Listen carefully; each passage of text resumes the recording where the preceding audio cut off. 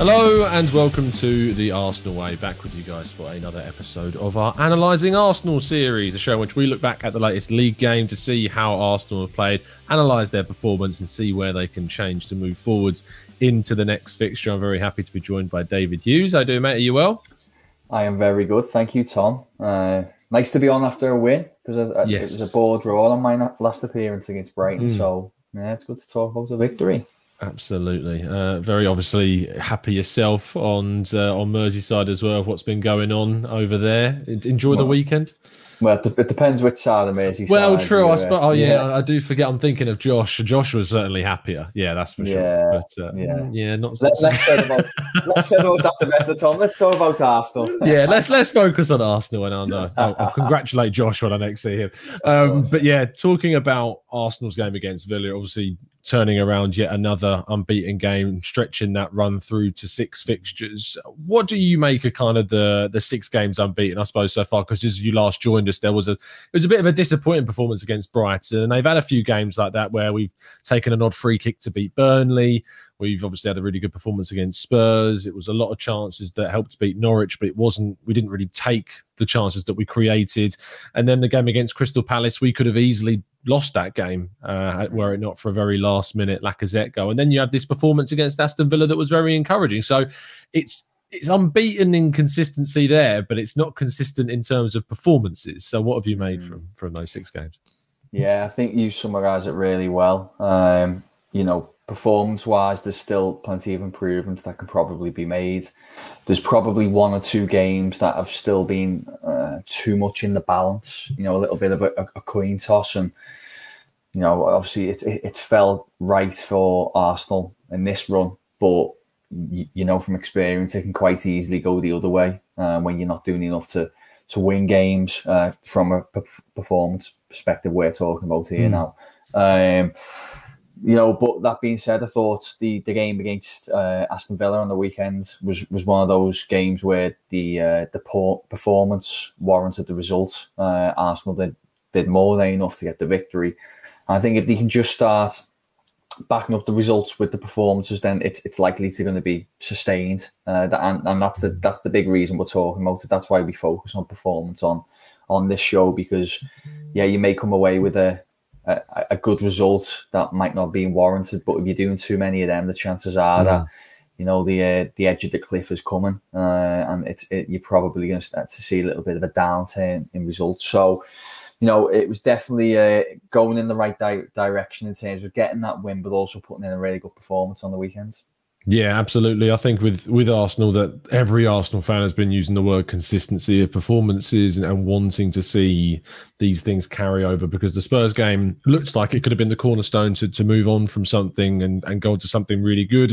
And we could still do that because we've avoided obviously losing any of the games after the Spurs fixture. But with the performances against Brighton and then Palace, it did dip, and the mood around the camp definitely dipped as well. But this Villa game looks to be another opportunity for Arsenal and a second chance for Arteta to build from that result. But it doesn't get any easier with Leicester at the weekend, and I'm sure we'll touch upon that towards the end of the show. But just focusing back again on the game against Aston Villa, one of the key things that there was comparisons with the shape against Spurs and against Villa as well was how kind of spacious they were. Against Brighton, it was kept quite narrow, quite compact, and Brighton's press really harmed Arsenal in that game. But what was interesting about the Villa performance was the difference with Nuno Tavares in the team on the left-hand side over Kieran Tierney. As you can see on the Spurs map there, Kieran Tierney's positioning in his own half, quite far away from Smith Rowe, but Tavares and Smith Rowe in the Villa game very close together. In fact, both of them combined on the field 31 times, I believe it was indeed, which was 14 more times than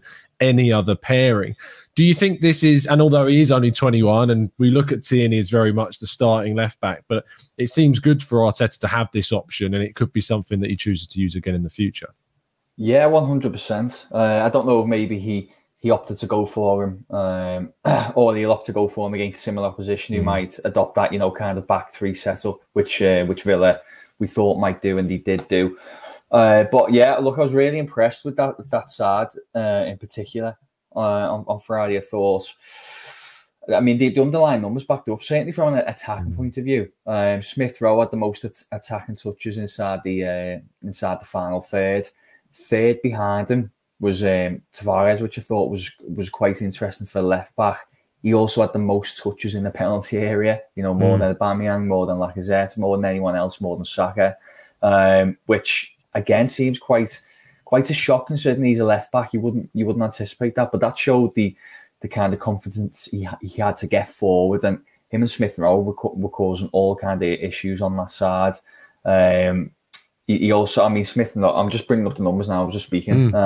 Smith Rowe also led the way in terms of key passes and passes into the penalty area. And, you look at the amount of times, as you pointed out, they've linked together on the pitch, 31, only twice as many as anyone else. Yeah. It's good. It was impressive. The signs of maybe a potential building partnership for the future there. Does that mean that Tierney suddenly is, relegated full time to the bench? No, of course not. He's a fantastic player, probably one of Arsenal's better, but certainly having this different option, this different profile who can come in, especially in, say, home matches where Arsenal might maybe expecting to dominate a little bit more in terms of the ball and territory, then he could be a really good option. I think what this graphic also shows is kind of the difference in style of fullbacks that Arsenal have with Tavares and Tomiyasu. Whilst Tomiyasu and Saka had the second highest combinations at 17, you notice that Tomiyasu's making 13 of those 17 passes playing it through to Saka, whereas with Smith Rowe and Tavares, it's actually Smith Rowe that has the most, which is indicating that Tavares is overlapping a lot more than what we're finding of Tomiyasu overlapping Bukayo Saka, and it's showing kind of that balance, I think, that Arsenal brought in Tomiyasu to be the guy that's not as adventurous, that sits in, provides an extra body to the two centre-backs and makes that left-hand side even more threatening. But Tomiyasu is proven to be very consistent for Arsenal and a significant step up on the likes of Bellerin and Maitland-Niles and Cedric, as Cedric played last night against Leeds and struggled a bit at times, wasn't exactly electric in any shape or form. So do you think that this is the perfect balance, having kind of the left-hand side with a fullback like Tierney or Tavares that really attacks the flank, and Tomiyasu providing more of a disciplined balance on the right-hand side? Yeah, I think I said it maybe last time I was on, but I think Arsenal have been doing a much better job in terms of recruitment. And for me, what stood out initially from Tomiyasu, and look, we have to be honest, although we did stuff, I didn't know a lot about him, and this is meant to be my role in terms of scouting. I didn't know a ton about him. But what's really impressed me is the consistency within his performance levels. I think he does the basics really well, and he does kind of provide this defensive solidity almost on that side, where, as you rightfully point out, in the past, Arsenal have just felt a little bit, particularly without the ball in that area, they've just felt a little bit soft sometimes. Maybe they've prioritised good players who are better going one way than going the other, better attacking profiles than maybe defensive ones. And he's come in and, look, he still offers something with the ball. I remember specifically in the North London derby, I thought he looked quite strong when he was carrying the ball forward in the opposition's half and Tottenham's half. But purely talking from a defensive point of view, I think he's a really good, consistent performer.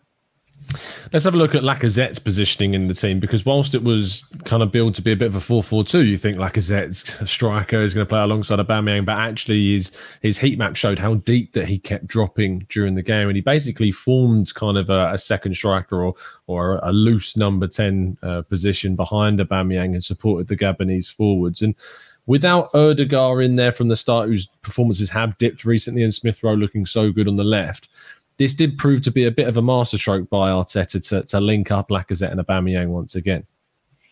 Yeah, they did. But as you said, it felt like a little bit of an adaptation to it. But it worked well, because if you think of Lacazette's profile, he's been around for so long now that you kind of almost take him for granted, because he's been in and out of the side over the last few years. But, he's, as a profile, he's good on both sides of the game. Attacking-wise, he's pretty underrated as a finisher. He's quite efficient. I had a little look this morning, and every single season at Arsenal, he's outperformed against his XG, his expected goals. Some seasons only ever so slightly, but he's still proven to be a consistent good finisher over a number of years. Back in March, I was having a look at, shot conversion for a piece I was working on. I remember that back then, there was still a third of the season to go, but of the players who'd scored 6 or more league goals, his shot conversion was the best in the Premier League, better than any other striker. So, you're putting in a player who, when it comes to those moments, he's got the potential to convert them. And Arsenal still aren't at a stage where they're creating, a half full of chances. So you need these elite finishers like your Lacazettes, like your Aubameyangs to convert them into goals. So in one sense, it's good to have them on the pitch from an attacking point of view. But then, look, on the other side, he works really hard. You're right, he drops in. He's good at cutting out passing lanes, pressing, harrying. He's a really good profile to have on that in that number 10 area. Okay, he's not a traditional number 10, but he does offer something a little bit unique, and I think that's maybe why Arteta played him there, and maybe why we might see him play there a little bit more going forward.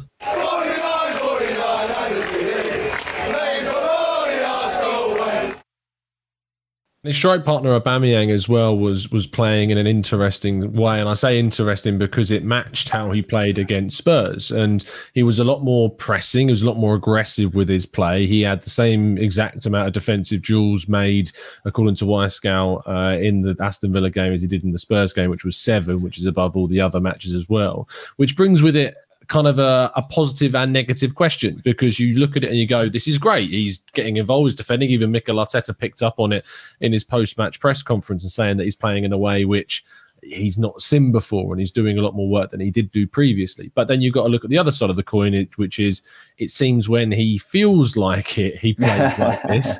But when maybe it's a cold night on the south coast against Brighton on a Monday evening or whenever it was, he's not as up for getting involved and as up for doing this in front of an away crowd without that kind of emotional support that he's talked about in the past as needing. So how do you kind of evaluate Aubameyang's performances in these games? And is it a concern or something that Arsenal just need to kind of encourage moving forwards?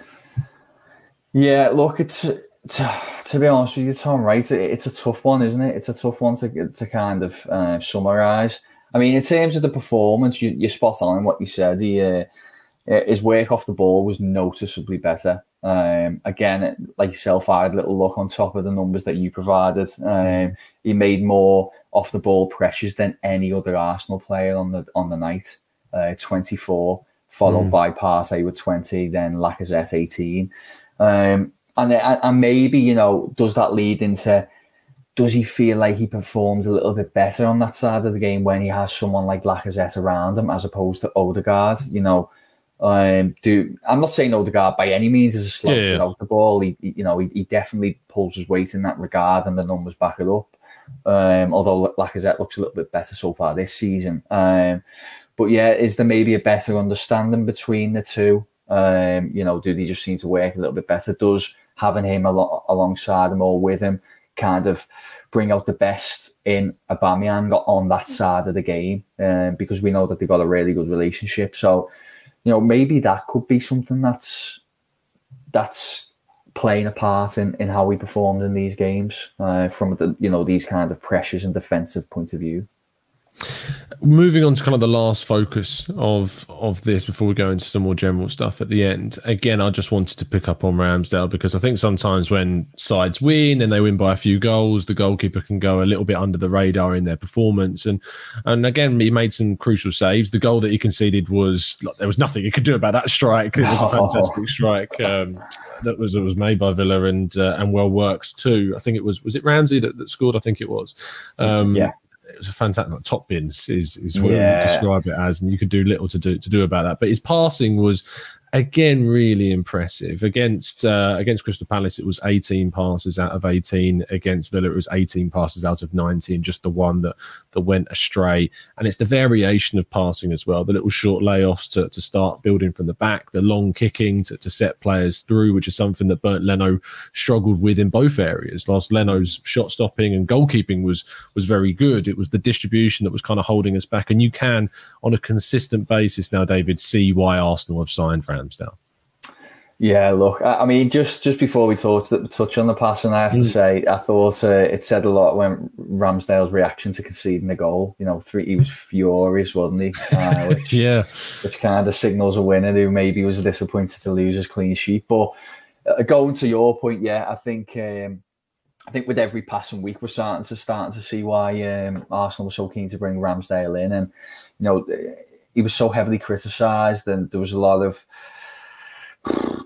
I'd say the club probably got a fair bit of criticism about the move as well. Thought they overpaid, but the club are showing now, and are kind of smiling at all these critiques they have, because he looks really good, and specifically on the distribution, those numbers are really good.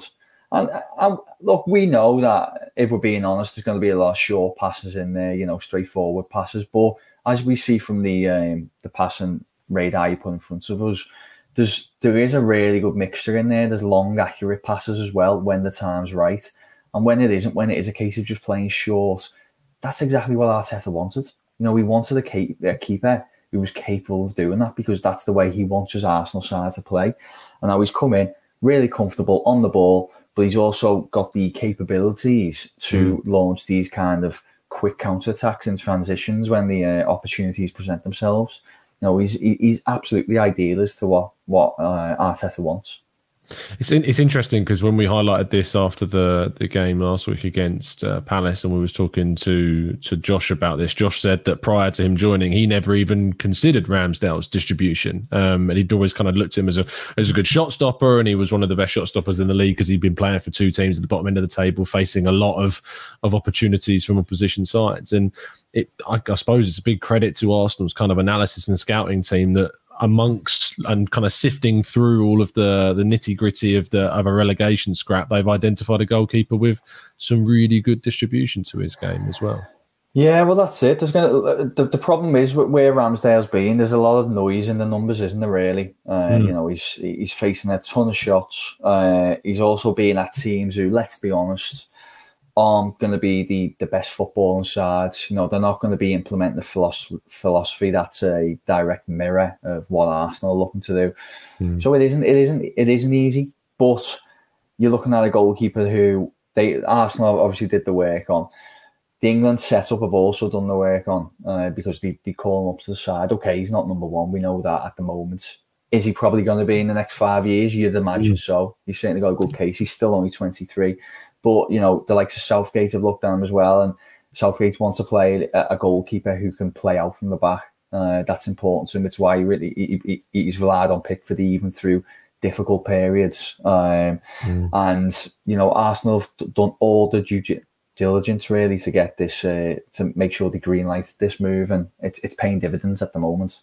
Absolutely. Just before we wrap up then, David, kind of when we look ahead to the Leicester game, Leicester are a very, very different animal to Villa. They've had their struggles this season. They've not maybe started the season as the electric Leicester that we've seen them start the last few campaigns, but they are building. They are getting back to what we've known them to be. Vardy again is scoring goals. Daka's coming through after his amazing display in the Europa League, getting 4 goals, and he got an assist, of course, at the weekend too. And beating Brentford is definitely not an easy task this season, as proven by Arsenal on the opening day. So, how do you see Arsenal faring against Leicester, and where do you kind of see the key areas that Arteta's going to need to focus on?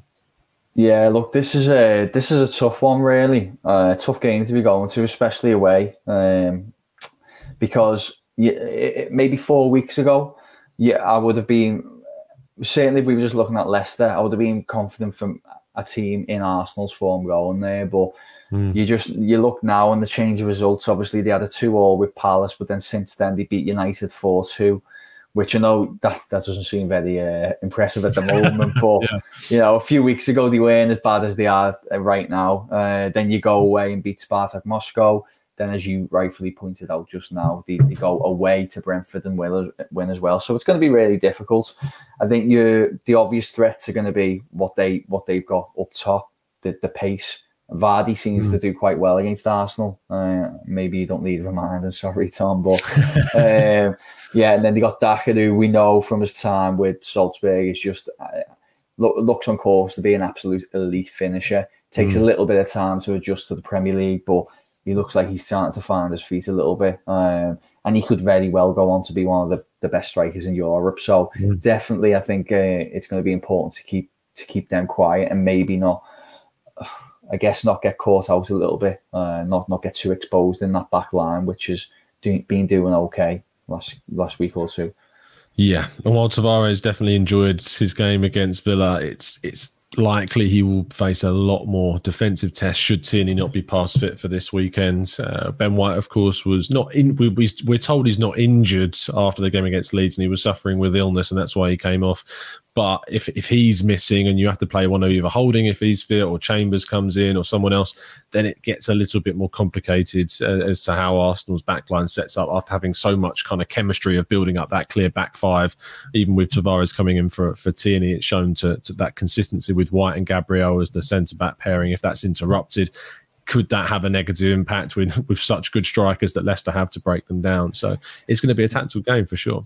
Yeah, I think if I was in charge of Arsenal for this game, I'd be looking to maybe turn the tables a little bit and kind of play Leicester's game against them. You know, especially if the back line's not going to be a little bit of a makeshift back line, I'd be looking to maybe sit a little bit deeper and try and limit those spaces in behind, try and restrict the basically room that the fast players can expose. You know, your Vardys, Dackers and stuff, not give them much space to expose in behind, and then try and break on the counter. You know, if you think of what Smith Rowe's doing, what Saka's doing, these great players who are got pace, got skill, can get you up the pitch quickly, and try and punish them a little bit on transition. Because one thing I would say is I don't think Leicester's defence is brilliant. I think we've seen that a little bit. It hasn't been fantastic so far, and Arsenal do have the potential to hurt them. So yeah, maybe it's a case of sitting back, not focusing a little bit less on pressing high up the pitch and trying to soak up pressure and then hit Leicester on the break. It's going to be an intriguing game. I think it's crossed Arsenal can get the business done, David, for sure. And obviously, we hope for your sake that Everton get things back on track as well this weekend. Well, I say we hope. We kind of need you not to, but I don't think Arsenal need to worry about Everton this year. Do you really not see them as? I mean, that's an interesting point from an Arsenal standpoint. Do you not see them as a threat for Arsenal's ambitions of top six this season? No, I don't. No, I think Arsenal are in a much better position. I think Everton are in a very strange place at the moment. I think they can be quite organised and a difficult side to overcome, but they're a little bit one-dimensional. So, you know, maybe if it's on them to go out and beat sides, they can't quite do that because they don't have the quality. You know, if you compare Arsenal's best 11 to Everton's, I can maybe think of Calvert-Lewin. Would you maybe have Calvert-Lewin? Richarlison might have a chance of getting in, one or two others at most. But beyond that, you know, the qualities in this definitely with Arsenal. So I think as long as Arsenal, you know, we go back to what we spoke about at the start, if they can bring that consistency in a little bit more week by week, then I expect Arsenal to make light work of finish above Everton and one or two others. Well, we'll see how the season plays out, but there'll be plenty more of shows for us to talk about through the season before we get to anywhere close to talking about season finishes for sure. But David, thank you so much for taking the time to jump on this afternoon. Tell people where they can find you. Yeah, thanks, Tom. Best place would be Twitter at @DAHughes_. And I'll obviously look out for any Arsenal pieces that I do on footballlondon.com as well. Absolutely. You can find ourselves on Twitter at The Arsenal Way N5 or myself at Tom Canton Media if you'd like to follow us and find our pieces, as David says, there over on football.london. Thank you so much for tuning in. Please do drop a like on today's show and subscribe to The Arsenal Way if you haven't done so already, which leaves us nothing left to say except to keep following us down The Arsenal Way.